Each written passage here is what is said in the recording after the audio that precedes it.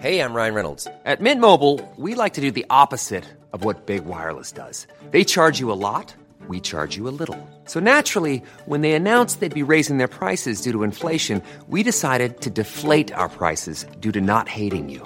That's right. We're cutting the price of Mint Unlimited from $30 a month to just $15 a month. Give it a try at mintmobile.com/switch. $45 up front for 3 months plus taxes and fees. Promo rate for new customers for limited time. Unlimited more than 40 gigabytes per month. Slows full terms at mintmobile.com.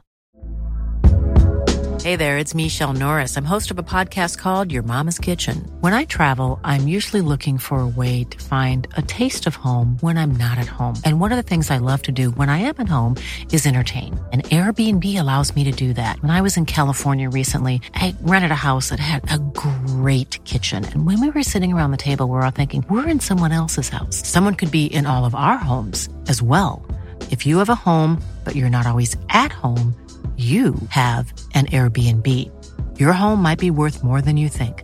Find out how much at airbnb.com/host.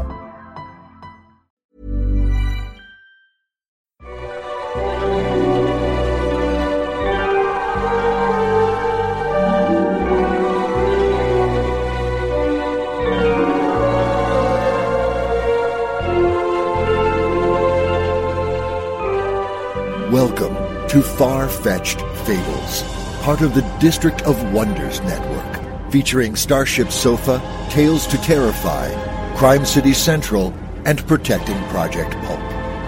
Everyone has a story in the District of Wonders. Come and find yours.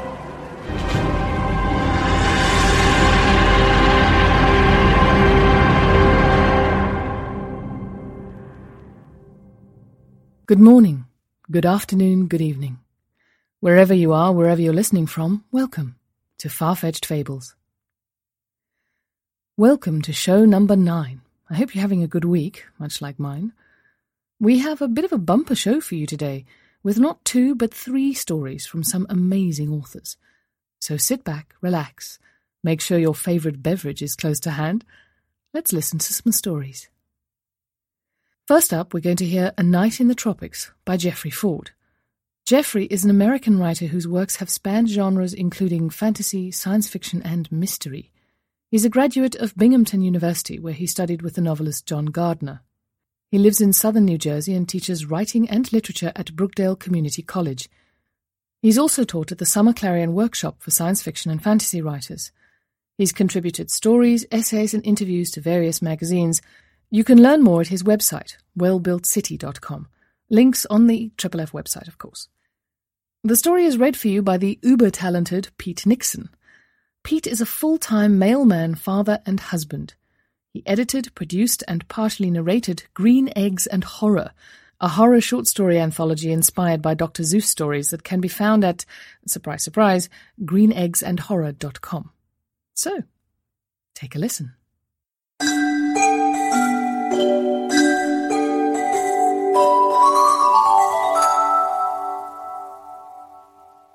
A Night in the Tropics. The first bar I ever went to was The Tropics.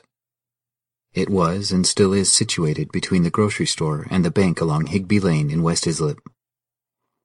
I was around 5 or 6, and my old man would take me with him when he went there to watch the Giant games on Sunday afternoon.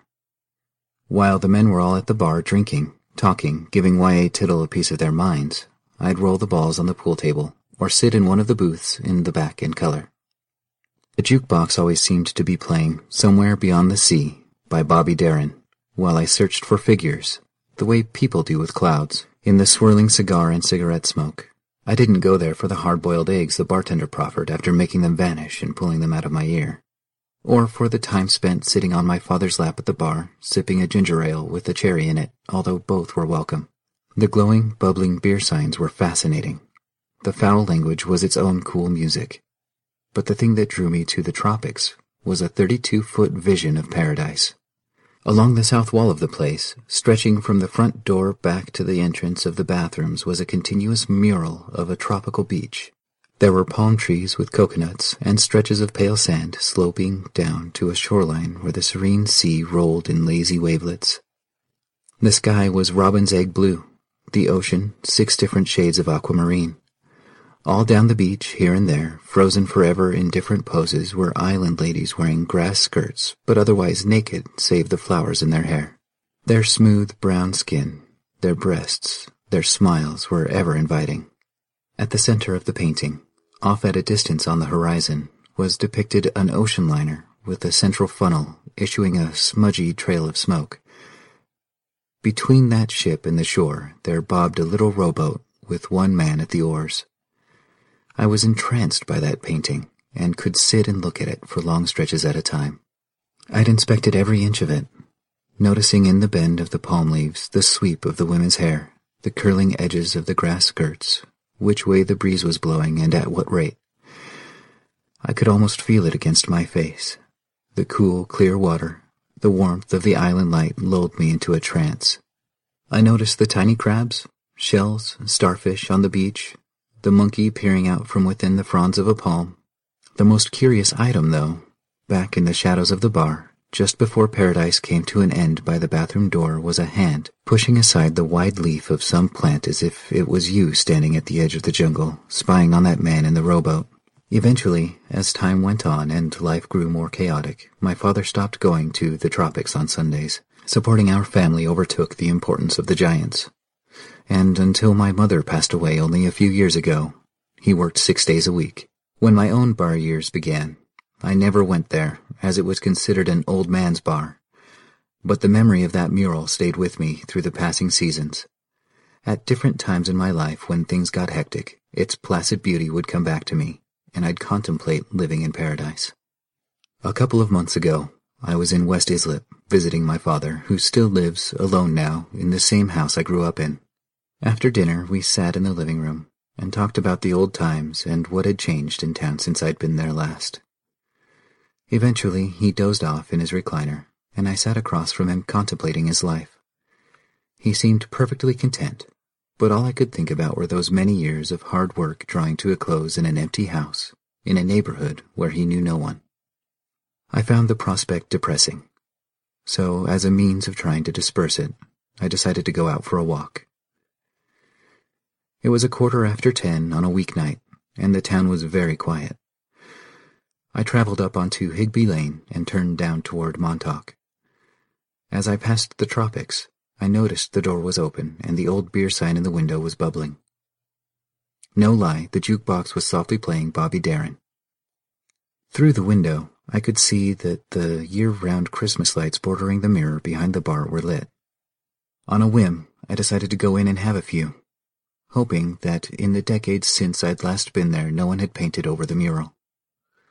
There was only one patron, a guy sitting at the bar who was so wrinkled he looked just like a bag of skin with a wig, wearing shoes, pants, and a cardigan. He had his eyes closed, but he nodded every now and then to the bartender, who towered over him, a huge, bloated bulk of a man in a t-shirt that only made it a little past the crest of his gut. The bartender was talking almost in whispers, smoking a cigarette. He looked up when I came in, waved and asked me what I wanted. I ordered a VO and water. When he laid my drink down on the coaster in front of me, he said, "Play much hoop lately?" and smirked. I'm no paragon of physical fitness myself these days, so I laughed. I took it as a joke on all three of us, beat-up castaways in the tropics. After paying, I chose a table where I could get a good look at the south wall, but sat facing the distant bathroom doors instead of rudely turning my back on my barmates. To my relief, the mural was still there, almost completely intact. Its colors had faded and grown dimmer with the buildup of tobacco smoke through the years, but I beheld paradise once again. Someone had drawn a mustache on one of the hula ladies, and the sight of the indiscretion momentarily made my heart sink.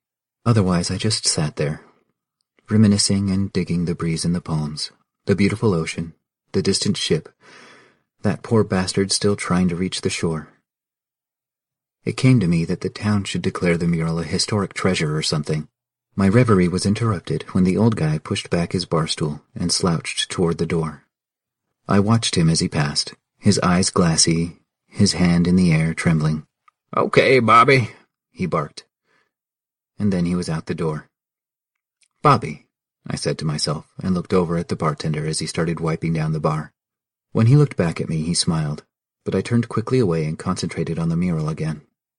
A couple of seconds later, I snuck another look at him, because it was beginning to dawn on me that I knew the guy. He was definitely somebody from the old days, but time had disguised him. I went back to paradise for a few seconds, and there, in the sun and the ocean breeze, I remembered. Bobby Lennon had been what my mother called a hood. He was a couple years ahead of me in school, and light years ahead of me in life experience. I'm sure by the time he was in the 6th grade, he'd gotten laid, gotten drunk, and gotten arrested. By high school, he was big, and though always in kind of sloppy shape with a gut, his biceps were massive, and the insatiable look in his eyes left no doubt that he could easily kill you with little remorse. His hair was long and stringy, never washed, and he wore, even in summer, a black leather jacket, jeans, a beer-stained white t-shirt, and thick, steel-toed black boots that could kick a hole in a car door. I'd seen him fight guys after school by the bridge, guys who were bigger than him, cut with muscles, athletes from the football team. He wasn't even a good boxer. All his swings were these wild roundhouse haymakers. He could be bleeding out of his eye and been kicked in the stomach, but he was relentlessly fierce, and wouldn't stop till his opponent was on the ground unconscious. He had a patented throat punch that put the school's quarterback in the hospital. Lennon fought someone almost every day. Sometimes he'd even take a swing at a teacher or the principal. He had a gang, 3 other misfits in leather jackets, nearly as mean, but minus their leader's brains. Whereas Lennon had a wicked sense of humor and a kind of sly intelligence, his followers were confused lunkheads who needed his power and guidance in order to be anyone at all. His constant companion was Cho-Cho, who, when a kid in Brooklyn, had been hung by a rival gang to his older brothers. His sister had found him before he died and cut him down. Ever since, he wore the scar, a melted flesh necklace he tried to hide with the chain of a crucifix. The lack of oxygen to his brain had made him crazy, and when he spoke in a harsh whisper, usually no one understood him except Lennon. The second accomplice was Mike Wolf, whose favorite pastime was huffing paint remover in his grandfather's shed. He actually had a lupine look to his face, and with his pencil mustache and sort of pointed ears, reminded me of Oil Can Harry. Then there was Johnny Mars, a thin, wiry guy with a high-pitched, annoying laugh you could light a match on, and a strong streak of paranoia. One night, because of some perceived slight by a teacher, he shot out all of the windows on one side of the high school with his old man's .22 rifle. Lennon and his gang scared the shit out of me, but I was lucky, because he liked me. My connection to him went back to when he was younger and played Little League football, before he fell totally down the chute into delinquency. He was trouble even back then, but he was a good tackle and played hard. His problem was he didn't take direction all too well, and would tell the coaches to fuck off. This was back in the days when saying fuck meant something, and it didn't endear him to the folks in charge. One day, when he was in 7th grade, he threw a rock at a passing car up on Higbee and broke the side window. The cops caught him and had him on the side of the road. My father happened to be passing by at the time, and he saw what was going on and pulled over. He knew Bobby because he had been a ref for a lot of the games in the football league. The cops told him they were going to book Lennon, and somehow my father worked it out with them to let him go. He paid the driver of the car to get his window fixed, and then drove Bobby home. For whatever reason, maybe because he never knew his own father, that incident stuck with Lennon. And although he couldn't follow the advice my old man gave him that day, and would continue to screw up, he took it upon himself to watch out for me as repayment for the kindness shown. The first time I had an inkling that this was the case, I was riding my bike through the grade school grounds on my way to the basketball courts. To get there, I had to pass by a spot where the hoods played handball against the tall brick wall of the gym. I was always relieved when they weren't there. But that day, they were. Mike Wolf, eyes red, snarling like his namesake, ran out and grabbed my bike by the handlebars. I didn't say anything. I was too scared. Joey Mazzulla and Stinky Steinmuller, hood hangers-on, were ambling over to join him in torturing me. Just then Lennon appeared from somewhere with a quart bottle of beer in his hand, and he bellowed, "Leave him alone!" They backed off. Then he said, "Come over here, Ford." He asked me if I wanted any beer, which I turned down, and then told me to hang out if I wanted to. I didn't want to seem scared or ungrateful, so I stayed for a while, sitting on the curb, watching them play handball while Johnny Mars explained how if you jerked off into a syringe and then gave yourself a shot with it and then fucked your wife, your kid would come out a genius. When I finally rode away, Lennon told me to say hello to my father. And when I was well across the field, he yelled after me, "Have a fucking nice summer." Lennon's interest in protecting me made it possible for me and my brother to pass through the school field after dark, whereas anyone else would have had their asses beaten. One night we ran into Lennon and his gang. They're down by the woods, where Minerva Street led to the school grounds. He had a silver handgun in his belt. He told us he was waiting for a guy from Brightwaters to show up, and they were going to have a duel. "For my honor," he had said, then drained his beer, smashed the bottle against the concrete opening of the sewer pipe, and belched. When a car pulled up on Minerva and blinked its lights on and off twice, he told us we better get going home. We were almost around the block to our house when in the distance we heard a gunshot. Occasionally, Lennon would surface and either save me from some dire situation, like the time I almost got mixed up in a bad dope deal at this party, and he came out of the dark, smacked me in the side of the head, and told me to go home. He and his gang were forever in trouble with the cops. Knife fights, joyrides in hot-wired cars, breaking and entering. I know each of them did some time in the juvenile lockup out in central Islip before I graduated. Finally, I finished high school, moved away from home to go to college, and lost track of him. Now, I was in the tropics, just coming out of a daydream of paradise and the past, and there he was, standing at my table, holding a bottle of VO, a bucket of ice, and a tumbler, looking like something had taken him down to the gas station and put the air hose in his mouth. "Don't remember me, do you?" he asked. "I thought it was you," I said and smiled. "Bobby Lennon." I stuck my hand out to shake. He laid the bottle and bucket on the table and then reached out and shook my hand. His grip didn't have any trace of the old power. He sat down across from me and filled my glass before pouring himself one. "What are you doing here?" he asked. "I came in to see the mural," I said. He smiled and nodded wistfully, as if he completely understood. "You visiting your old man?" he asked. "Yeah, just in for an overnight." "I saw him in the grocery store a couple of weeks ago," said Bobby. "I said hi, but he just nodded and smiled. I don't think he remembers me." "You never know," I said. "He does the same thing with me half the time now." He laughed and asked about my brother and sisters. I told him my mother had passed away, and he said his mother had also died quite a while back. He lit a cigarette and then reached over to another table to get an ashtray. "What are you up to?" he asked. I told him I was teaching college and was a writer. Then I asked if he still saw Cho-Cho and the other guys. He blew out a stream of smoke and shook his head. "Nah," he said, looking kind of sad, and we sat there quietly for a time. I didn't know what to say. "You're a writer?" he asked. "What do you write?" "Stories and novels, you know, fiction," I said. His eyes lit up a little, and he poured another drink for each of us. "I got a story for you," he told me. "You asked about Cho-Cho and the gang? I got a wild fucking story for you." "Let's hear it," I said. "This all happened a long time ago, after you left town, but before Howie sold the pizza place around the time Phil the barber's kid got knocked off at the track," he said. "Yeah, I remember my mother telling me about that," I said.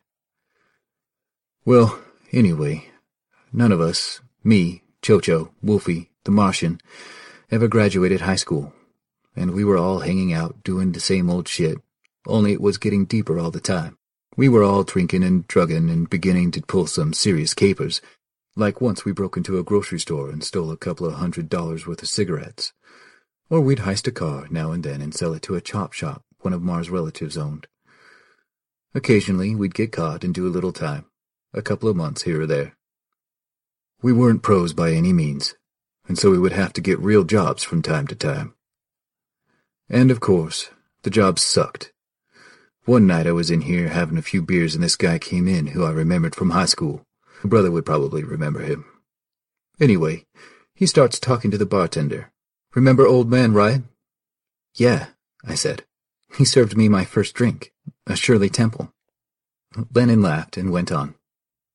"Well, this guy was back in town, and he graduated from college with a degree in engineering, had a cushy job at Grumman, was getting married, and had just bought a big house down by the bay.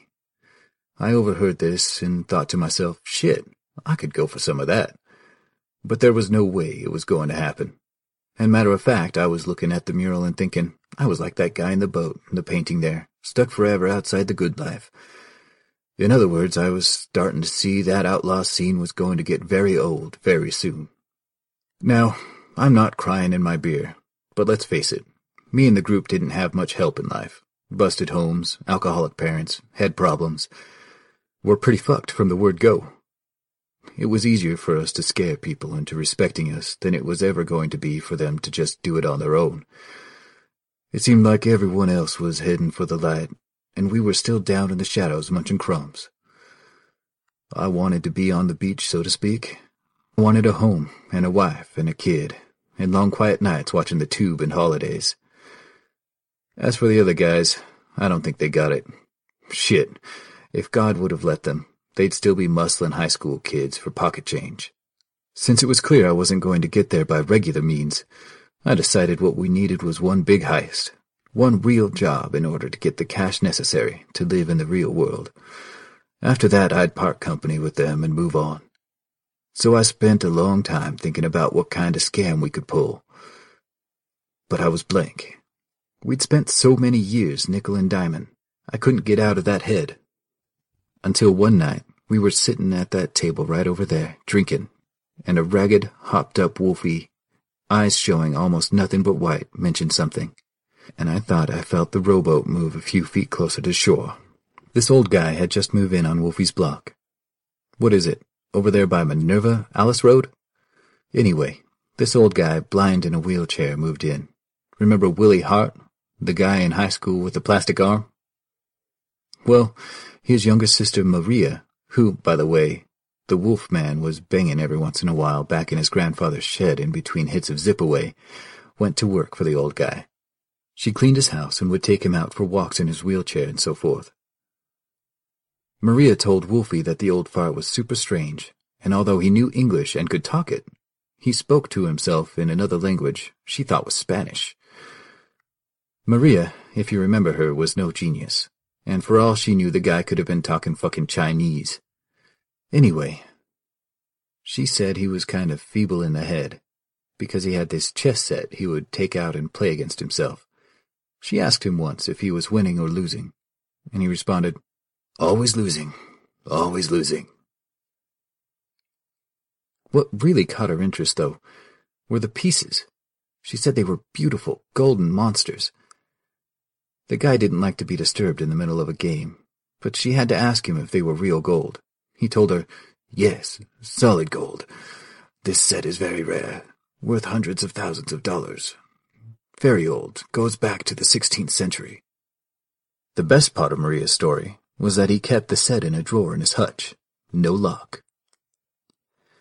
So we had a blind guy in a wheelchair with hundreds of thousands of dollars of gold without a lock. Of course I made a plan to swipe it. I had Wolf to get Maria to tell him what time she walked the guy. Mr. Desnia was his name, in the afternoon, so we could get a look at him. I thought about doing the job when they were out of the house, but in that neighborhood during daylight hours, I knew someone would see us. We drove by them slowly a couple of days later, as she pushed him down the street. He was bent over in the chair, his bald head like a shelled peanut, looking thin and haggard. His hands shook slightly. He wore dark glasses, no doubt to cover his fucked-up eyes, and a black, tight-fitting getup, like what a priest would wear, but with no white collar. "That's the guy with our gold," I said after we were past them. "A blind guy in a wheelchair?" said Mars. "Jesus! He might as well just hand it over now." We decided not to wait, but do the job the next night. The cops had our prints, so we went and stole some plastic gloves from the grocery store. You know, the kind you could pick a dime up with. Told Maria we'd cut her in if she kept her mouth shut and left the back door unlocked on her way out on the night of the job. She agreed, I think because she was in love with Wolf, which will show you where her head was at. I warned the other guys, whatever they did, not to speak each other's names during the job. The plan was to get in there, cut the phone wire, put a gag over the old guy's mouth and swipe the gold. Plain and simple, no one had to get hurt. The big night came, and we spent the early part of it here, in the tropics, building up our courage with shots of Jack. When it got to be about midnight, we set out in Mars Pontiac. We parked on the next street over, snuck through the yard there, and scaled this 10-foot stockade fence into Desnia's backyard. We were all a little high, and climbing over was rough. I didn't bother bringing a flashlight, because I figured if the guy was blind, we could just put the lights on. But I did bring a pillowcase to carry the gold in, and a crowbar in case Maria was wrong about the lock. Maria had left the back door open as planned. We sent Cho-Cho in first, as usual. Then one at a time we entered into the kitchen. The lights were out there, and it was perfectly quiet in the house. I remember was hearing the wall clock ticking off the seconds. A light was shining in the next room over, the living room. I peeked around the corner and saw Desnia sitting in his wheelchair, a big blanket covering his legs and midsection, dark glasses on. If he could see, he would have been looking straight at me, which was a little nerve-wracking. To his left was the hutch. "Let's go," I whispered. The second I spoke, he called out, "Who's there? Maria?" Cho-Cho moved around behind him with a piece of duct tape for his mouth. Mars said to him, "Take it easy and you won't get hurt." Wolf stood there looking confused, as if he had just come off his high. I got down on my haunches and had to open 2 drawers before I found the board in pieces. It struck me as odd that he didn't keep them in a box or a bag or something. But the entire board was set up inside the drawer. It took only a second to swipe every one of them up and toss them in the pillowcase. I didn't bother with the board. I was just going to tell the others, "Let's get out of here," when Desnia reached up and pulled the tape off his mouth. Cho-Cho tried to lean over and stop him, but the old man drove his fist straight up, connected with Cho-Cho under the chin, and sent him sprawling backward into the corner of the room where he knocked over a lamp and fell on his back. With his other hand, the old man flung something at Wolf that moved through the air so fast I could hardly see it. A split second later, Mike had his hand to the side of his head, and there was a sharp piece of metal sticking out of it, blood running down across his face. He went over like a ton of shit. Me and Mars were in shock, neither of us moving, when Desnia flung off the blanket and pulled out his big fucking sword. I'm not shitting you. This sword was like something out of a movie. Then he leaped out of the chair. That's when Johnny decided it was time to book. Too late, though. The old guy jumped forward into a crouch, swung that sword around, and took a slice out of Mars's leg like you wouldn't believe. I mean, the blood just sort of fell out all over the place, and from the lower thigh down was hanging on by a piece of gristle. The Martian hit the deck and started howling like a banshee. Desnia wasn't done yet, though. Following the slash on Johnny like a goddamn dancer, he twirled around toward me and swung the sword again. Luckily, I had the crowbar and held it up in front of me at the last second. It deflected the blow, but the blade still cut me on the left side of my chest. I don't know where it came from, just an automatic reaction. I swung the crowbar and took him out at the ankles. As he went down, I looked up and saw Cho-Cho crawling out through the open window. I dropped the crowbar, grabbed the bag tight, ran across the room and dove headfirst right behind him. Man, I wasn't even on my feet before Desnia was sticking his bald head out the window, getting ready to leap through after us. We ran into the backyard, to a corner where there was a shed with a light over it, but there was that damn 10-foot fence. My first thought was to try to jump it. But forget it. He was already there behind us. He would have just slashed our asses. We backed against the fence and got ready to brawl. He walked slowly up to us, with the blade at his side, in the light from over the shed. I could see he had lost his glasses, and I don't know how he could have swung that sword the way he did, because his eyes weren't just fucked up. He had none. No eyes, just 2 puckered little assholes in his head. When Desnia was no more than 3 feet away, Cho-Cho held up the crucifix that hung around his neck, like in a vampire movie, to protect himself. The old guy laughed without hardly a sound. Then he lifted the sword slowly, brought it to Cho-Cho's neck, and with a flick of the wrist just nicked him so he started to bleed. With that, Desnia dropped the sword and turned around. He took 2 steps away and his legs buckled. He went down like a sack of turnips. In the distance, I could hear Johnny still screaming like mad, and above his racket, the sound of the police siren. Cho-Cho and I used the side of the shed to scrabble up over the fence, and we got away with the gold. Sounds crazy, right? The old man turning into fucking Zorro at the drop of a hat? But I'm telling you, it was serious. The Martian died that night on the old man's living room rug. The blade had sliced an artery, and he bled out before the ambulance could get there. On top of that, the old man was found dead from a heart attack. But get this, Wolfie got away.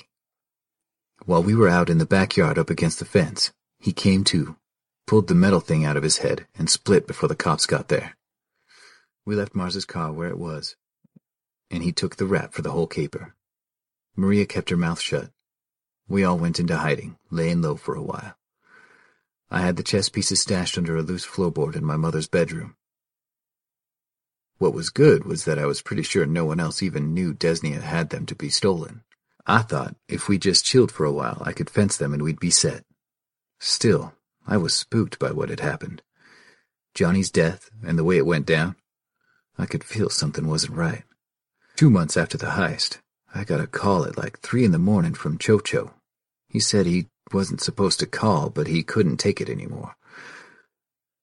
He was having these dreams that scared him so much he couldn't sleep. I asked him what he was dreaming about, and he just said, really evil shit. A month after that, I heard from someone that he'd finished the job they started in Brooklyn when he was a kid. Yeah, he'd hung himself in his mother's attic. The year wasn't out before both Maria and Wolf went down too. I'd heard that he'd taken to staying in his grandfather's shed all the time. She was joining him now on a regular basis, and they had begun taking pills, ludes, and Darvon, and drinking while huffing the zip away. And that just ate what little there was of their brains. Melted that Swiss cheese like acid one night. I should have been sadder at losing all my friends. But instead I was just scared to death, and started living the clean life, laying off the booze and dope and getting to my crappy job at the metal shop every day on time. I never even went to Cho-Cho's funeral. After that year ended, I let another 6 months go by before I started looking around for a fence. I knew it would have to be somebody high class, who dealt in antiques but was willing to look the other way when it came to how you acquired what you were selling. I did some studying up on the way it worked and spoke to a few connections. Eventually I got the phone number of a guy in New York, and the green light to give him a call. Nothing in person until he checked out you and the goods you claim to have. I got the pieces out from under the floorboards and really looked at them for the first time. The bigger pieces were about 4 inches tall, and the smaller ones, which I guess were pawns, I don't know lots about chess, 3 inches. They definitely seemed to be made of solid gold. Half of them were figures of monsters, each one different. The work on them really detailed. The other half, I don't know what they were, but I recognized one as being Christ. The smaller ones looked like angels. I couldn't make heads or tails of it. The day finally came when I was supposed to call the guy. I did, from the payphone in the back of Phil's barbershop. I was nervous, sweating how much I was going to get, still scared at all the ill stuff that had gone down. Well, the phone rings. A guy answers. He tells me, "No names. Describe what you have." So I told him. Gold chess set from the 16th century. But the minute I started describing the individual pieces, the line went dead. That was it. At first I thought it was just a bad connection, or I needed more change. I called back, but no one would pick up. Then shit started to really slide. Dreams like Cho-Cho described, and I took to drinking again, but drinking in a way I never did before. I lost my job, and on top of it all, my mother got the cancer. I was reeling, and it took me a while, like 2 years, to get it together, to deal with the damn gold again. Just by luck, I guess, I ran into a guy who knew this guy, a Dominican, who fenced stuff from break-ins out in the Hamptons. I met him one winter afternoon over in the parking lot at Jones Beach. Thinking it might be a setup, I only took 3 pieces with me. The wind was blowing like a motherfucker that day. It was like a sandstorm even in the parking lot. The guy was there when I pulled up, sitting in a shiny black Cadillac. We got out of the cars. He was short, wore sunglasses and a raincoat. We shook hands, and he asked to see what I had. I took 2 of the pieces out and held them up for him to see. He took one look at them and said, "Izyasu," and then made a face like I was holding a couple of turds. The guy didn't say anything else. He just turned around, got in his car, and drove away. And that's the way it went in trying to fence them. I'd give it a shot, be turned down, and then get swamped in a lot of bad circumstance. Then I just wanted to unload them and take whatever I could get. Even this guy Bose, who bought gold teeth down on Canal Street in the city, wouldn't touch them. He called them La Ventoya del Dominio, and threatened to call the cops if I didn't leave his shop. It wasn't until after my mother passed away that I decided to try and find out about them. Imagine me, Bobby Lennon, failer of classes and king of detention, in the library. I don't think I'd ever been in the fucking place in my life. I started there, and you know what? I discovered I wasn't as stupid as I looked. There was some real pleasure in researching them. It was the only thing that offset the depression of drinking. In the meantime, old man Ryan took pity on me and gave me a job bartending here at the Tropics. I barely managed to keep myself from getting too screwed up until he went home in the evening, so as to keep the job. I scoured the library, got interlibrary loans, and all that good stuff, and I started to crack the story on the chess set. Then, when the internet came in, I got with that too, and over a period of long years I put it together. The set was known as The Demon's Advantage. Scholars talked about it like it was more a legend than anything that actually existed. It was supposedly crafted by this goldsmith in Italy, Dario Ferreso, in 1533, commissioned by a strange cat who went by the name of Izyasu. The dude had no last name, as far as anyone could tell. Anyway, this Izyasu was from Hispaniola, now the Dominican Republic. In 1503, I think it was, Pope Julius III declared Santo Domingo an official city of Christendom. It was the jumping-off place for European explorers who were headed to South and North America. Izyasu was born the year the Pope gave the two-fingered salute to the city. Our boy's father was Spanish, an attaché to the crown, there to oversee the money to be spent on expeditions. You know, basically an accountant. But his mother was a native, and, here's where it gets creepy, said to be from a long line of sorcerers. She was an adept of the island magic. Izyasu, who was supposed to be like a genius kid, learned the ways of both parents. When he's in his 20s, his old man ships him out to Rome to finish his education. He goes to universities and studies with the great philosophers and theologists of the time. It was during these years that he comes to see the battle between good and evil in terms of chess, the dark versus the light, etc., with the advantage going back and forth. Strategy was part of it, and mathematics along with faith, but to tell you the truth, I never really completely understood what he was supposed to be getting at. Somehow, Izyasu gains wealth and power very quickly, rises to the top of the heap. No one can figure out how he came by his wealth, and those who cross him meet with weird and ugly deaths. Anyway, he has the funds to get Ferreso and undertake the set. And Ferreso is no slouch, an apprentice to Benvenuto Cellini, greatest goldsmith who ever lived. Many thought Ferreso was his master's equal, was how one book put it. Okay, you with me? Enter Pope Paul III, Julian's successor. He's this big patron of the arts. Michelangelo worked for him at one time. He hears tell of this incredible chess set being created by Ferreso, and goes to the guy's studio and checks it out. Later, he lets it be known to his underlings that he wants the chess set for himself. He sends someone to see Izyasu, and the guy tells him the Pope wants to buy it off him. Izyasu has other plans. He knows the Vatican's going to be funding a university in Santo Domingo, and he tells him what he wants in exchange is passage home and a professor job at the university. I got the idea from my reading that it might have been difficult for him to get the job because he was half native. He's surprised when the Pope's go-between says, "Cool, we'll cut the deal." He doesn't know is that the Vatican has had their eye on him as a troublemaker, and they want him out of Rome anyway. On the voyage home, the ship drops anchor for a day off a small, uninhabited island. Izyasu is asked if he would like to go ashore and witness a true paradise on earth. Being a curious guy, he says yes.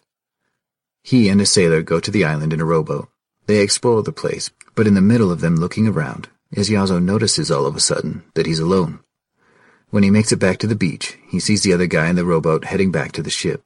The ship pulls up anchor and splits, stranding him there. It was the plan all along. They wanted him out of Rome. They were too afraid of his supposed magic to come right out and boot his ass. So they got the chess set and got rid of him, and the legend has it that he put a curse on the chess set. Legend also has it that if you play the demon side of the board, you can never lose. You could play fucking Garry Kasparov and not lose. But at the same time, the person who owns it is doomed, cursed, screwed, blued, and tattooed. You can't give it away, you can't throw it away. Believe me, I've tried, and it's a shitstorm of misery, and the dreams just get too intense. The only way to unload it is to have it stolen from you. And in the process, blood must be drawn. Die with it in your possession, and you ain't going to be seeing paradise. Now, said Lennon, what do you think of that? I swear on my mother's grave that it's all completely true. He lifted the bottle and filled each of our glasses. And the biggest kicker of all is that I dug all this up on my own. Man, I could have gotten through high school and college for Christ's sake. So, you believe in the curse? I asked. I'm not going to bore you with how many times I tried to dump the pieces, he said. You don't seem cursed, though, I said. Well, there's cursed and then there's cursed. Look at me. I'm a wreck. My liver is shot. I've been in and out of the hospital 5 times in the last year. They told me if I don't quit drinking, I'm going to die very soon. What about some kind of addiction center where they can treat you? I asked. I've tried it, he said. I just can't stop. It's my part of the curse. I'm in here every day, throwing back the booze. It doesn't matter what kind it is, and staring at that mural, a castaway like Izzy-Azzo. It doesn't make any sense, but I swear that's his hand in the picture. Down in the corner by the bathroom, all my attempts at relationships went south. All my plans to better myself dried up and blew away. I'm slowly killing myself, you see, he said, lifting his shirt to show me his sagging chest. The scar is right here, over my heart. And my heart is... Cool fact, a crocodile can't stick out its tongue. Also, you can get health insurance for a month or just under a year in some states. United Healthcare short-term insurance plans, underwritten by Golden Rule Insurance Company, offer flexible, budget-friendly coverage for you. Learn more at uh1.com. Hey there, it's Michelle Norris. I'm host of a podcast called Your Mama's Kitchen. When I travel, I'm usually looking for a way to find a taste of home when I'm not at home. And one of the things I love to do when I am at home is entertain. And Airbnb allows me to do that. When I was in California recently, I rented a house that had a great kitchen. And when we were sitting around the table, we were all thinking, we're in someone else's house. Someone could be in all of our homes as well. If you have a home, but you're not always at home, you have an Airbnb. Your home might be worth more than you think. Find out how much at airbnb.com/host. Even when we're on a budget, we still deserve nice things. Quince is a place to scoop up stunning high-end goods for 50 to 80% less than similar brands. They have buttery soft cashmere sweaters starting at $50, luxurious Italian leather bags, and so much more. Plus, Quince only works with factories that use safe, ethical, and responsible manufacturing. Get the high-end goods you'll love without the high price tag with Quince. Go to quince.com/style for free shipping and 365-day returns. It's poisoned. I don't know what to say, I told him. You were always kind to me when I was a kid. Thanks, he said. If I can unload the set eventually, that'll be at least one thing on the scale in my favor. He got up then and went behind the bar. When he came back, he was carrying a chessboard, and on it were the golden pieces. He laid it down on the table between us. Man, they're beautiful, I told him. Listen, you gotta get going home now, he said, the same as he had so many years ago. I had a couple of rough-looking characters in here the other day, and I showed them the set. Told them how much it was worth and that I kept it behind the bar all the time. It's getting past midnight and there's a chance they'll show up. I know the old man let Maria see it and told her about it for the same reason I've been flaunting it lately. Maybe when they come for it, I'll get some of the old juice back like Desnia did, and we'll have a good brawl. I stood up, a little wobbly from the bottle of VO we'd finished. There's no other way? I asked. He shook his head. I turned and took in the mural one last time. because I knew I would never come back again. Bobby looked over too. "You know," he said, "I bet you always thought that guy in the boat was trying to get to the island, right?" "Yeah," I said. "The truth is he's been trying to escape all these years. Those women look like women to you, but count 'em. There are as many as pieces in a chess set." "I hope he makes it," I said, and then reached out and shook his hand. Leaving the tropics behind, I stepped onto the sidewalk and stood there for a minute to get my bearings. The night was cold, and I realized autumn was only a week away. I turned my collar up and walked along, searching my mind, without success, for the warmth from that painted vision of paradise. Instead, all I could think of was my old man, sitting in his recliner, smiling like the Buddha, while the world he once knew slowly disintegrated. I turned off Higbee onto my block and was nearly home, when from somewhere away in the distance, I heard a gunshot.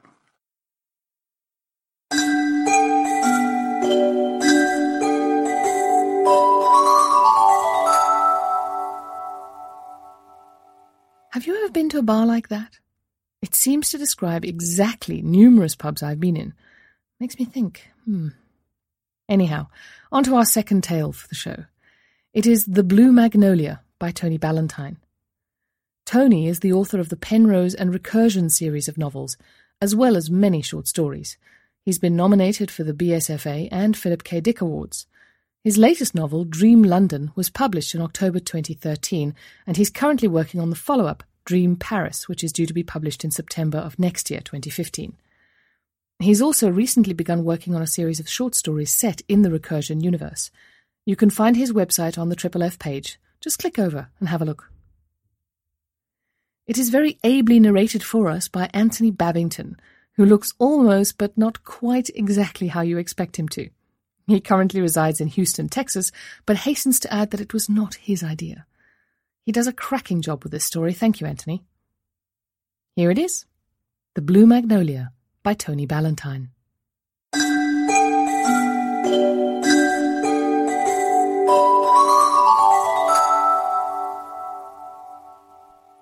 The Blue Magnolia by Tony Ballantyne. Bogart stands before the bar. Hepburn is serving drinks. Cary Grant sits in a chair nearby. "You've got to choose," says Grant, his eyes hard. "I can't, not now," says Hepburn, shaking her head in despair. Bogart lifts the shot glass to his lips and knocks back his whiskey in one. You can tell by his stance that he resigned himself to this moment long ago. He pulls back his sleeve as if to look at his watch, but his eyes never leave Hepburn's. Hepburn's dark, wide eyes, filling with tears. "Al, is that the time?" he murmurs. "I've got to catch my plane." He turns to leave. Hepburn calls after him. "No, wait, we must... Bogart stops at the door, by the hat stand. "Damn, can't find my hat." We can see it hanging there next to him. "We'll mail it," says Grant. He's looking at the floor, ashamed. "Don't go like this. I can explain," says Hepburn. "No need. Why explain things to a man who's not there?" He looks into the distance and speaks reflectively. "I guess a man who lives his life alone is never really a part of the world." He closes the door gently as he leaves, close up on the hat, Hepburn's gift to him in happier times, from their trip to Majorca.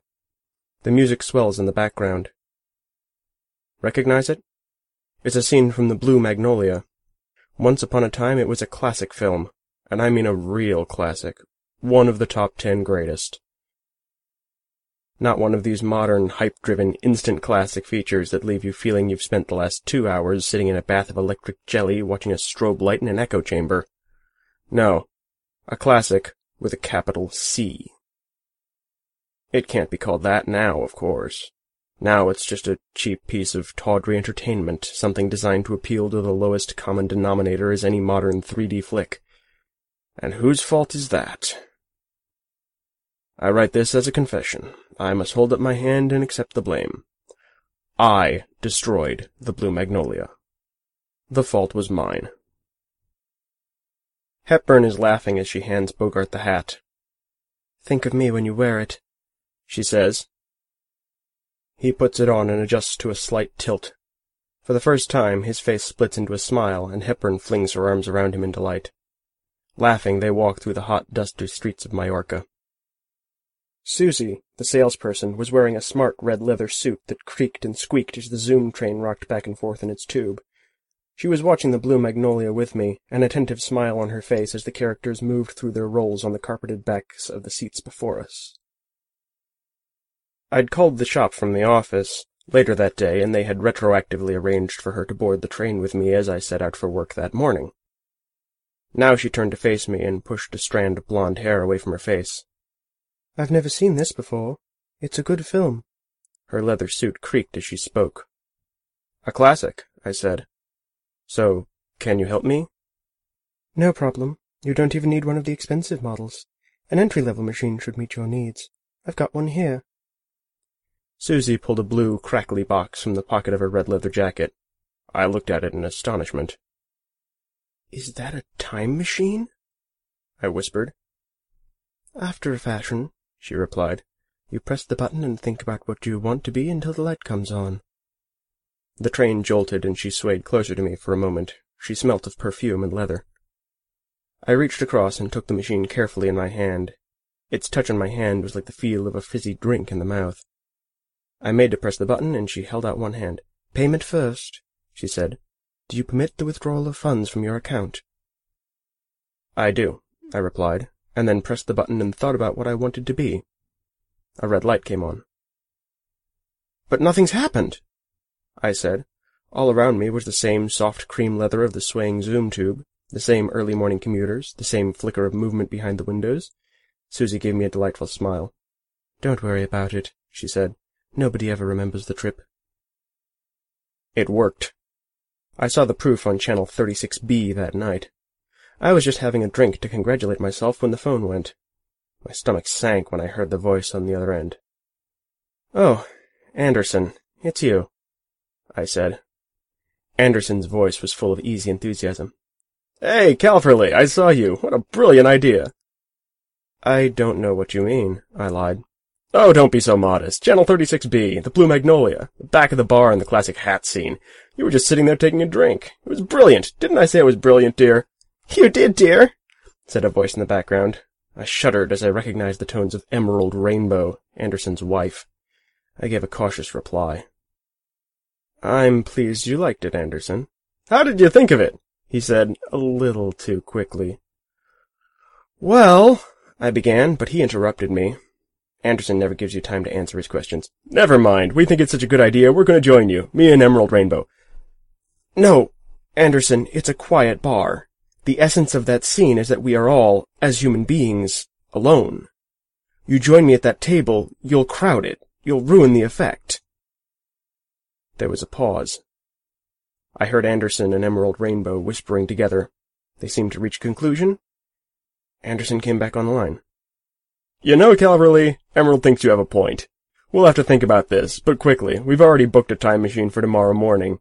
They're showing the Blue Magnolia tomorrow at 35 hours. Watch it. We'll be there." "Anderson, no! Wait!" There was a note of panic in my voice, but it was too late. Anderson had already hung up. I slumped forward in my chair, my head in my hands at the enormity of what I'd done. Nobody is more convinced of Anderson's talent than Anderson. He thinks he has discerning taste in movies. Odd that it never expresses itself until he's read the reviews. The next night, I was in the entertainment tank half an hour before the movie. Just me, half a bottle of Irish whiskey, a block of feta cheese, some black olives, and a terrible sense of foreboding. I ate the cheese and spat the olive stones into a little glass dish that danced in the reflected flicker of the projectors. The film started at 35. I was tense, sipping at the whiskey and refilling my glass, sipping and refilling. The movie progressed normally, and I relaxed. Maybe Anderson had changed his mind. His fads seldom lasted. Maybe it would be okay. I should have known better. The movie came to the hat scene. Bogart and Hepburn were standing at the bar, gazing at each other. Cary Grant speaks softly from his chair. You've got to choose. The camera pans slowly around the room, taking in Grant, Hepburn, and Bogart. If you look carefully, you can see me sitting alone at a table in the background, sipping whiskey and looking kind of world-weary. The camera pans back to Grant and then across to Anderson and his wife. Anderson is drinking a cocktail with umbrellas in it. Both of them are grinning at the camera. The phone started ringing. My eyes still glued to the screen, I snatched up the receiver in anger. There could be no doubt who it was. "Anderson!" I shouted. "Can you see us? There, on the table in the middle. Do you see us? Subtle, don't you think?" "Subtle? Anderson, you moron!" Thinking back, this was unfair. It was actually quite subtle for Anderson. There was a pause.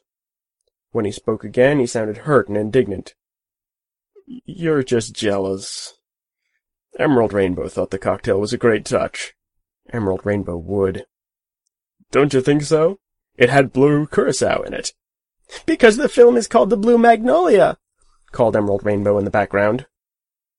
I found myself speechless. My mouth moved silently as Anderson resumed speaking. "They're showing it again tomorrow on 5B at 26 hours. Look out for us." He hung up before I could speak. The door announced there was someone outside. I answered it to find Susie, the woman from Timex Swatch, standing there, holding out the blue, crackly box. "You phoned me 15 minutes from now," she explained. "You know how it works, don't you?" "Yes, you showed me this afternoon." "I haven't got there yet," she said, and gave a little grimace. "We're rushed off our feet at the moment." "Oh, I would have thought you had all the time you needed," I said absently, taking the box from her. I pressed the button and concentrated until the red light came on. "Okay," said Susie. "All done?" "Why can I never remember going back?" I said. "You don't actually go back in time," said Susie. "You just move across to another reality where what you thought about actually took place. Actual time travel costs a lot more." I looked confused. Susie straightened herself and half-closed her eyes as she recited her sales pitch. "Timex Swatch offers a range of products tailored to meet the demanding lifestyle of the modern consumer. We have determined that Model X46 best meets your needs. This model makes use of the quantum uncertainty model to provide a range of universe choices appropriate to your situation." I shook my head, still confused. Susie faltered for a moment. She closed her eyes fully, trying to recall a lecture from her induction course, no doubt. "Well, it's like this. Schrödinger's cat shows that situations can arise where you have a cat that is both alive and dead at the same time. Obviously that can't happen. It doesn't make sense. It is far more probable that the universe splits in two every time an event with multiple outcomes is about to occur." "Are you sure?" I said, frowning. It didn't sound very likely to me. "Oh, yes," she said, nodding seriously. "I mean, it stands to reason. It's far more likely that there are millions of new universes forming every second than for a cat not to exist until you look at it. That's the whole basis of time travel." I didn't understand this, and she knew it. She smiled and shrugged her shoulders with a delicious creak of red leather. "Got to go. See you tomorrow." "Okay. Bye," I said. I watched as she walked away around the corner, and then the thought occurred to me. Tomorrow? Surely she meant this afternoon. The classic hat scene. The eternal triangle. A woman must choose between two good men, and she must choose the wrong man. They all know it. They all feel sympathy for Bogart, who must allow his duty to come before his personal feelings. You've got to choose. Hepburn never acted so well as in that scene. Those dark, confused eyes, the panic and the pain. Bogart is as world-weary and knowing as only he can be. I'm sitting at my table, drinking my Jack Daniels, a drunk in a bar, oblivious to the scene around him. Grant is wearing the look of a man who has won and wishes he hadn't, a Pyrrhic victory. A bamboo screen stands in front of a table, cutting two imbeciles off from view. My doing. Bogart stands by the door, by the hat stand. Hell, I can't find my hat. It's hanging by the door, calls a voice from behind the screen. Anderson! You can see the surprise on my face. There, on the screen. Bogart is a true professional. He ignores the voice. Grant grits his teeth. We'll mail it. There's no need, says the voice from behind the screen. It's right next to him. It's the nice brown one she bought him in Majorca, remember? It's there by my wife's red beret. The phone started ringing. I was too shocked to answer it. Bogart had just taken his hat and was walking out of the door, a dazed expression on his face. The scene was ruined. The film was ruined. Anderson would pay for this. Every movie ever made is shown every day. Every song recorded, every painting, every book is displayed in some way. The entertainment corporations make sure that they are pumped into entertainment tanks in strict rotation every 24 hours. All of them. From the sublime to the ridiculous, the culture of the last 20 centuries is constantly broadcast to the world. Are we any richer for the experience? No, not when morons such as Anderson call me in the middle of the night and say, "Did you like it? I think it gives the scene more poignancy." "Like it?" I shouted back. "You've ruined the whole scene. You've destroyed the meaning of the film." "I improved it. It needs a happy ending." "What?" I squeaked. I took a few deep breaths to allow my voice to return to normal, and then began, very patiently, to explain. "Anderson, the whole point of the film is that sometimes life is hard. Sometimes the right decision to make is the one that makes us unhappy, but we go ahead and make it anyway because it's just that. The right decision. The film lays out the best and the worst of the human condition in 90 glorious minutes. The ending is supposed to be unhappy." "Oh, no," said Anderson cheerfully. "You always need a happy ending." "Anderson, you arrogant moron! What gives you the right to change the original concept?" "Oh, come on," said Anderson. "It is the duty of every modern artist to improve on the past. Only by constant revision can a work of art eventually achieve perfection. Do you think you're the first person to use a time machine? They give us the opportunity to realize perfection even after the artist's death, to realize perfection with the benefit of modern enlightened viewpoints." "Anderson, what the hell are you talking about?" "I'm going back again to complete my reconstruction of the Blue Magnolia. Emerald Rainbow will be with me." "Listen!" I shouted, but it was too late. He'd hung up. I held my head in my hands. Susie rubbed my shoulders sympathetically. She'd been sitting eating peanuts on my sofa for over an hour now, time machine at the ready. The Blue Magnolia showed on channel 17W at 46. It was unbelievable. "You've got to choose." Hepburn's dark eyes full of tears. The camera begins to pan. Grant, Hepburn, Bogart, me. Bamboo screen hiding two buffoons. Bogart by the door. "Oh, I can't find my hat." "It's..." That was me, thumping Anderson, just out of shot. "We'll mail it." Cary Grant, of course. "Don't go like this. I can explain." Hepburn's brown eyes are filled with tears of despair. She looks so lost, so unsure. She's probably wondering why Anderson's pet Labrador has just walked across the room, wagging its tail. "No need," says Bogart, kicking at the dog. "Why explain things to a man who's not there?" There is a noise off camera as Emerald Rainbow hits me. "I guess a man who lives his life alone is never really a part of the world," says Bogart. Anderson appears in the shot. "Me and the wife are going by the airport, Mr. Bogart," he says. "We'll give you a lift." "There's no need," says Bogart. "That's okay, it's not a problem," smiles Emerald Rainbow. "Yes, it is," says Bogart through gritted teeth. "Just ignore him," says Anderson. "He's bound to be in a bad mood, considering." "I am not in a bad fucking mood," shouts Bogart. He stomps out of the room. Anderson and Emerald Rainbow follow him. You can see me sitting at a table crying softly to myself when Anderson reappears.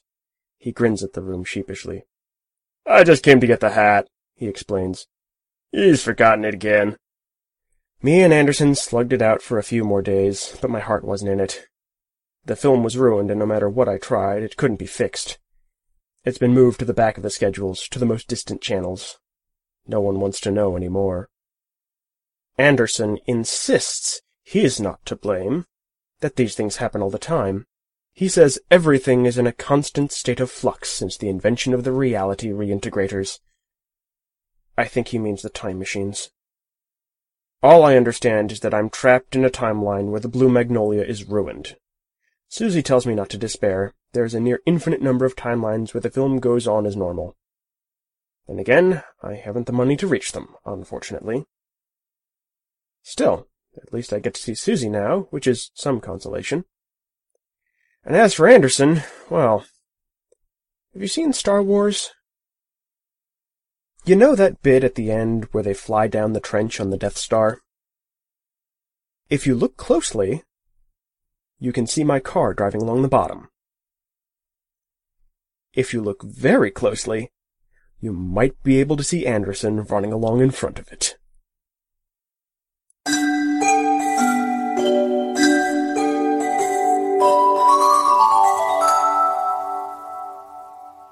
Love those old movies. Watching them reminds me of childhood Sunday evenings and Easter holidays. Don't know how I would feel about one of them getting messed up like that. Although, considering that would prove the existence of time travelers, it wouldn't be half bad. But then, if there were time travelers, we wouldn't know anything about them because we wouldn't be aware of any other timelines, so... Right, getting a headache thinking about that. Let me move on to our final story for today. It is Tomorrow Tea by Laurel Winter. A delightful lady indeed. Laurel had what she describes as an eclectic education, including a one-room country grade school, a high school where there were 33 in her graduating class, credits in English, physics, and psychology from Montana State, and numerous writing and art classes. She's hoping her novel Growing Wings gets a baby sister this year. You can visit her blog at laurelwinter.blogspot.com, the link, of course, on the Triple F website. The story is read for you by Kim Mintz. With a background in theatre and an English degree that didn't lead to teaching or full-time novel writing, Kim is a professional voice actor who uses her diverse voice talents to give life to a wide range of commercial and narrative work. You can read more about her various projects on her website, kimmintzvoiceactor.com, and Far-Fetched Fables thanks her for her contribution. So, please allow me to present to you Tomorrow Tea by Laurel Winter.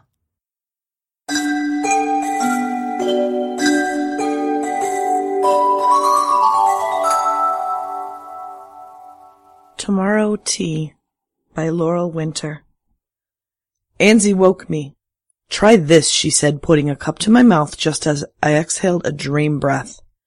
Too hot, but my mouth barely noticed. Summer, I tasted. Being young, one of the wild cousins of mint. Sun filtered through green leaves. Oh, yes, I said, gulping down as much as I could before she took the cup away. She never let me have a whole cup of any tea. Just tastes, so I would never be satisfied. A good taster is never satisfied. What do you call it? She smiled. 7th summer. Do you think that's right? Something that evokes childhood. Actually, I was thinking more of being 8, but I like the S's.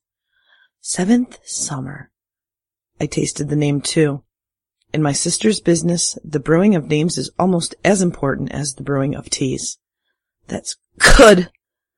I coughed on the last word, and Sister let me have another sip of summer tea. I held it in my mouth for a moment before I swallowed, savoring youth, wellness, warmth. When it was gone, though, I shivered. Poor darling, she said, pulling the green and gold Afghan up to my chin and tucking me in. I shouldn't have wakened you, but the tea buyer is coming tomorrow, and I wanted to get this ready. Forgive me. I just nodded and closed my eyes. The Afghan is one I made as a girl and stored in my wedding chest. Anzie fetched it a few years ago, shook out the cedar chips, brought it to my bed. Perhaps I should have called the box of hopeful belongings a funeral chest instead. Are you well enough to try another tea? Her voice poked a hole in the sleep that was forming around me. I opened my eyes again. Her long gray hair was pinned back haphazardly as usual. She envied my hair, I knew, soft silver curls. I kept it short because lying on a pillow all the time would tangle long hair. Anzie cut my hair for me, Sometimes I suspected she cut it crooked out of jealousy, but it still looked good. Here was such a small thing to envy when she had everything else. "Of course, dear sister. Bring another tea." When she brought it, I could tell from the scent that was one of her dark teas. I almost refused, but she brought it up to my lips and firmly tipped the cup. If I didn't drink, it would spill on my Afghan, and the scent would be with me for days, and the stain forever, or at least for as much of forever as I was going to be permitted to attend. I opened my lips and let the tea in. Bitter, salted with tears, cool as the earth at grave depth. But curiously, the flavor lightened as it passed through my mouth, the bitter and salt transforming into a soft, new flavor that kissed my tongue and evaporated, leaving pure, cool water to flow down my throat. She didn't ask me if I liked it. "Does it work?" Her fingers were nervous around the cup. "It's called Beyond." I just nodded, too tired to compliment her further, too tired to taste another tea. I closed my eyes and let the sleep take me away from the bed and the tea and the sister with long gray hair. When I woke up, the tea buyer was there, tasting the new teas, getting reacquainted with a few old favorites he had almost forgotten. "Ah," he said, "I'll take as much night silk as you have." "You'll take it if you give enough of the right things," said Ansie, her voice daring and teasing and coquettish, which of course the tea buyer didn't notice. He was young and strong and rakish, even though he wasn't handsome. What interest would he have in an old woman with untidy gray hair? I saw him through the sheer curtain that separated my room from the kitchen. He was sitting on the bench at the side of the table on the end farthest from my room. His expression stayed serious and businesslike. "Oh, I'm sure I have plenty of things to trade. New silks, fine dried sea fish, sweet spices and sour. Something for your sister." He looked toward the curtain then, although I'm sure he couldn't see me in the darkened room. That's another thing my sister envies. The tea buyer always asks about me and sometimes gives me a small gift, usually a book. I cannot read the books any more. My hands tire, and my eyes, and my mind. But I still treasure the thought of the words I haven't read, what they might say. Ansie tossed her head. "You'll have to have all that and more to go away with my fine new teas." Ah, so I hadn't slept through the tasting of the new teas. I inched myself up on the pillow to see better. Ansie set 5 stone jars on the table, warm from the oven, not too close to one another. Into each she put a pinch of new tea, then boiling water from the long-spouted kettle into the first jar and the last. I shuddered, knowing that would be the dark new tea, the one to drink cool. I wanted to taste it again, and yet I didn't. The tea buyer bent over the first stone jar and took in the aroma as it brewed. His eyes closed as he concentrated. When the tea was brewed to my sister's satisfaction, she put a net over a clean cup and poured the tea. I wondered, as always, how she could stand to hold the hot jars in her bare hands, but she is a brewer and has done it so many times she doesn't notice anymore, just as the tea buyer doesn't notice when the tea is hot enough to scald a lesser tongue. While he was bringing the cup to his lips, she moved to the end of the table and poured the last cup, to sit and cool. I could tell he was curious over this, for most of her teas are for drinking hot. His eyes followed her as she poured, but then he brought himself back to the cup in his hands. I like to try to predict which tea he is tasting by the expression on his face as it enters his mouth. Surprised, or pleased, or shocked, or whatever. This time there was just mild satisfaction, so I guessed Twilight Garden, which I found adequate, but a bit boring. "I call this Twilight Garden," she said, when he didn't speak. "Ah," he said, but no more, scooting down the bench to sit before the second jar. My sister frowned, erased the expression, and poured the second jar. This time it was 7th summer, and the tea buyer fell in love with it. "Yes, yes," he said, "I can sell this tea." He even allowed himself to take a second sip and a third, my sister waiting, looking smug, until he moved to the third jar. Coming home, it was, a mix of familiar and strange. and the fourth was Rejoice.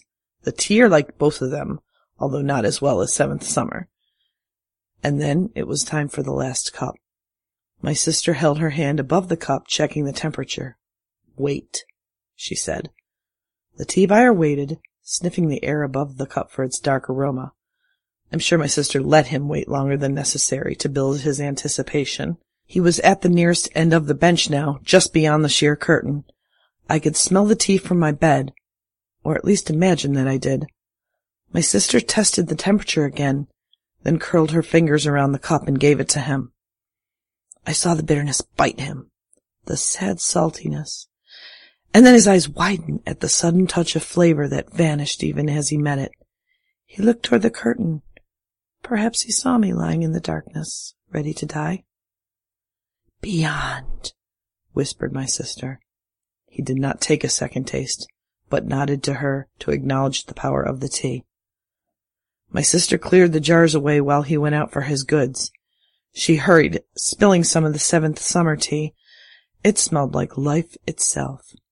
After she wiped it up, she peeked around the edge of the curtain and saw me lying awake. "Did you see?" she whispered. "He loved them all." "Except the Twilight Garden," I said. "He won't buy any of that." She sniffed. "He'll buy some. Now why don't you nap for a while? You're bound to be tired." I wanted to see the trading.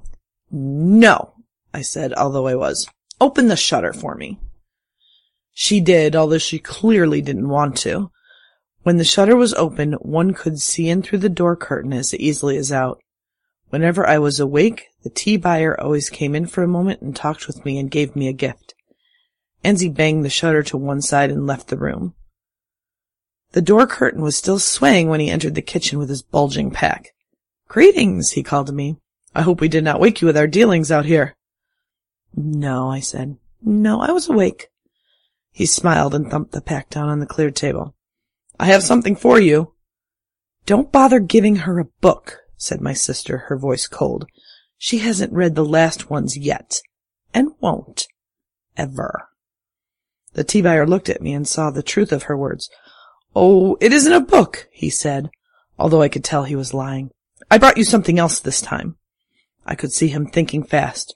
"First, I must do my trading with your sister, though." Her face flushed, and that was gift enough for me. He had business dealings with my sister. He didn't have to talk to me. She was angry, so she didn't trade well. The tea buyer tried to tease her out of it, but she didn't let go. I saw the point where his lips tightened up, and he decided to use her anger against her. She was too angry to see. I felt a hollow pleasure watching them. The tea buyer was getting the advantage because she couldn't think well with the anger in her head. And the envy. There is something to be said for being envied, but she was getting less dried fish, which I love, and less of everything else as well. I tried to think of a way to help her, but I was so tired, and I had to save the energy to stay awake for my present. I saw the small book that he had been planning to give me. He whisked it back into his pack as soon as it turned up. Was he lingering over the wares as he traded, deciding what would be my gift? He did not take any of the Twilight Garden. He took 50 packets each of Coming Home and Rejoice, all of the Seventh Summer, and all but one of the Beyond, as well as a good assortment of her older teas. For this he gave her silks and spices and dried fish and meats and fruits and some pressed paper and deep blue ink. But not as much of any of them as she deserved for her creations. She just wanted him to pack up and go away, I could tell, and he began to do so. He packed up the teas in tight bundles and placed them in the far interior, where there was no chance of them getting wet even if the pack fell in a river. He packed up the extra fruits and meats and the rolls of cloth, except for one. He put one in his pocket, and my heart leapt. And I was right. After he had his pack tied, he came through the curtain and sat right on the edge of the bed. "You can't lie there reading all the time," he said. "It will spoil your eyes." He reached into the pocket and pulled out a piece of silk. Blue and blue and blue. A dozen different colors of blue and worked with threads of silver. "This will go with your blue eyes and your silver hair." He actually lifted my head up with warm hands and tied the silk loosely around my neck, with the ends trailing down to my hands so I could feel it between my fingers. I couldn't do more than smile my thanks. Sleep crept over me and wrapped me in silk. When I woke up, the tea buyer was gone. Anzie had put away all the goods she bartered for and was sitting at the table creating a new tea with my silk tied around her head, hiding her dull, gray hair. She looked almost beautiful, with the silk accenting her blue eyes. "It's mine," I said, trying to sit up. She looked at me through the curtain and untied the silk. "Of course. You were asleep. I didn't think you'd mind." She came in, draped the silk over me like a blanket. "I minded. You'll have it soon enough when I am dead." There was a silence deeper than her darkest tea. We did not talk about my dying. It had been happening so slowly for so long, since we were girls, really. Now it was near, and I knew it, and so did she. She had brewed it into her latest tea. I gathered the silk in my hands. Let me have it as long as I am able, my last gift from the tea buyer. I was tired again, my eyelids falling shut as she nodded. My time was spent in sleep, in tiny moments of waking, in sips of tea and my sister's hand stroking my face with the edge of the silk, when she wasn't bathing me or changing the bedclothes, or working in the kitchen. She was brewing a new tea, something difficult. Sometimes I would open my eyes for a few seconds, just in time to see her dump her attempts thus far and start over. Sometimes she would be crying. And then she woke me, my head held in the crook of her arm, the other hand holding a cup of tea. "Taste this," she said. "I made it for you." She held it to my lips. "Taste it." The new tear seared my lips, too hot again. It burned my tongue with promise, a flavor that built up and up and up until you knew there was no end to it, no end to anything. Sweet and sour and bitter and salt, all of them together, but mainly sweet. I asked a question with my eyes. "Tomorrow tea," she said. "I call it tomorrow tea." "He'll buy it," I whispered. She gave me another sip, and when I had swallowed, another. The taste built forever in my mouth. Cities that would never fall, infinite gardens, the wind and the sea. She helped me drink the entire cup, leaving me full of tomorrow. "Where the silk," I murmured. I moved one hand to try and give it to her, but the effort made me sleep again. I did see the tea buyer again for just an instant. Did I hang on to life until he came again? Was I already dead? Did the tomorrow tea give me a glimpse of time yet to come? The tea buyer sat beside my sister at the long table. She wore the silk on her head. They both drank cool, dark, bitter tea that turned to water in the back of their throats and left a fleeting taste of wonder. There was a curtain between us. And I was there and then gone, with the taste of tomorrow carrying me into something other than sleep as my eyes closed. The end.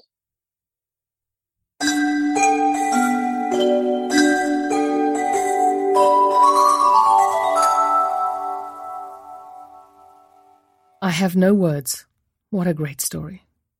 Thank you to Laurel for sharing that one. We'll be hearing more from this lady, believe me. And that brings us to the end of another show. Please remember that Far-Fetched Fables operates under a Creative Commons 3.0 license, which means you can download the content and share it around, but no changing or selling it. I hope you enjoyed the show. How many times did you refresh that drink then? I'll be here next week, same time, same place. Until then, take it easy and keep smiling. Namaste. This presentation has been brought to you by the District of Wonders Network, dedicated to podcasting the finest genre fiction. You can learn more about the District of Wonders and their many literary productions at their website, www.districtofwonders.com. Thank you for listening. Hi, I'm Daniel, founder of Pretty Litter. Did you know cats tend to hide symptoms of sickness and pain? I learned this the hard way after losing my cat, Gingy. So I created Pretty Litter, a health monitoring litter that helps detect early signs of illness by changing colors, saving you money and potentially your cat's life. Pretty Litter is veterinarian developed, and it's the easiest way to keep tabs on your fur baby's health right at home. Go to prettylitter.com and use code ACAST for 20% off your first order and a free cat toy. Terms and conditions apply. See site for details. Even when we're on a budget, we still deserve nice things. Quince is a place to scoop up stunning high-end goods for 50 to 80% less than similar brands. They have buttery soft cashmere sweaters starting at $50, luxurious Italian leather bags, and so much more. Plus, Quince only works with factories that use safe, ethical, and responsible manufacturing. Get the high-end goods you'll love without the high price tag with Quince. Go to quince.com/style for free shipping and 365-day returns.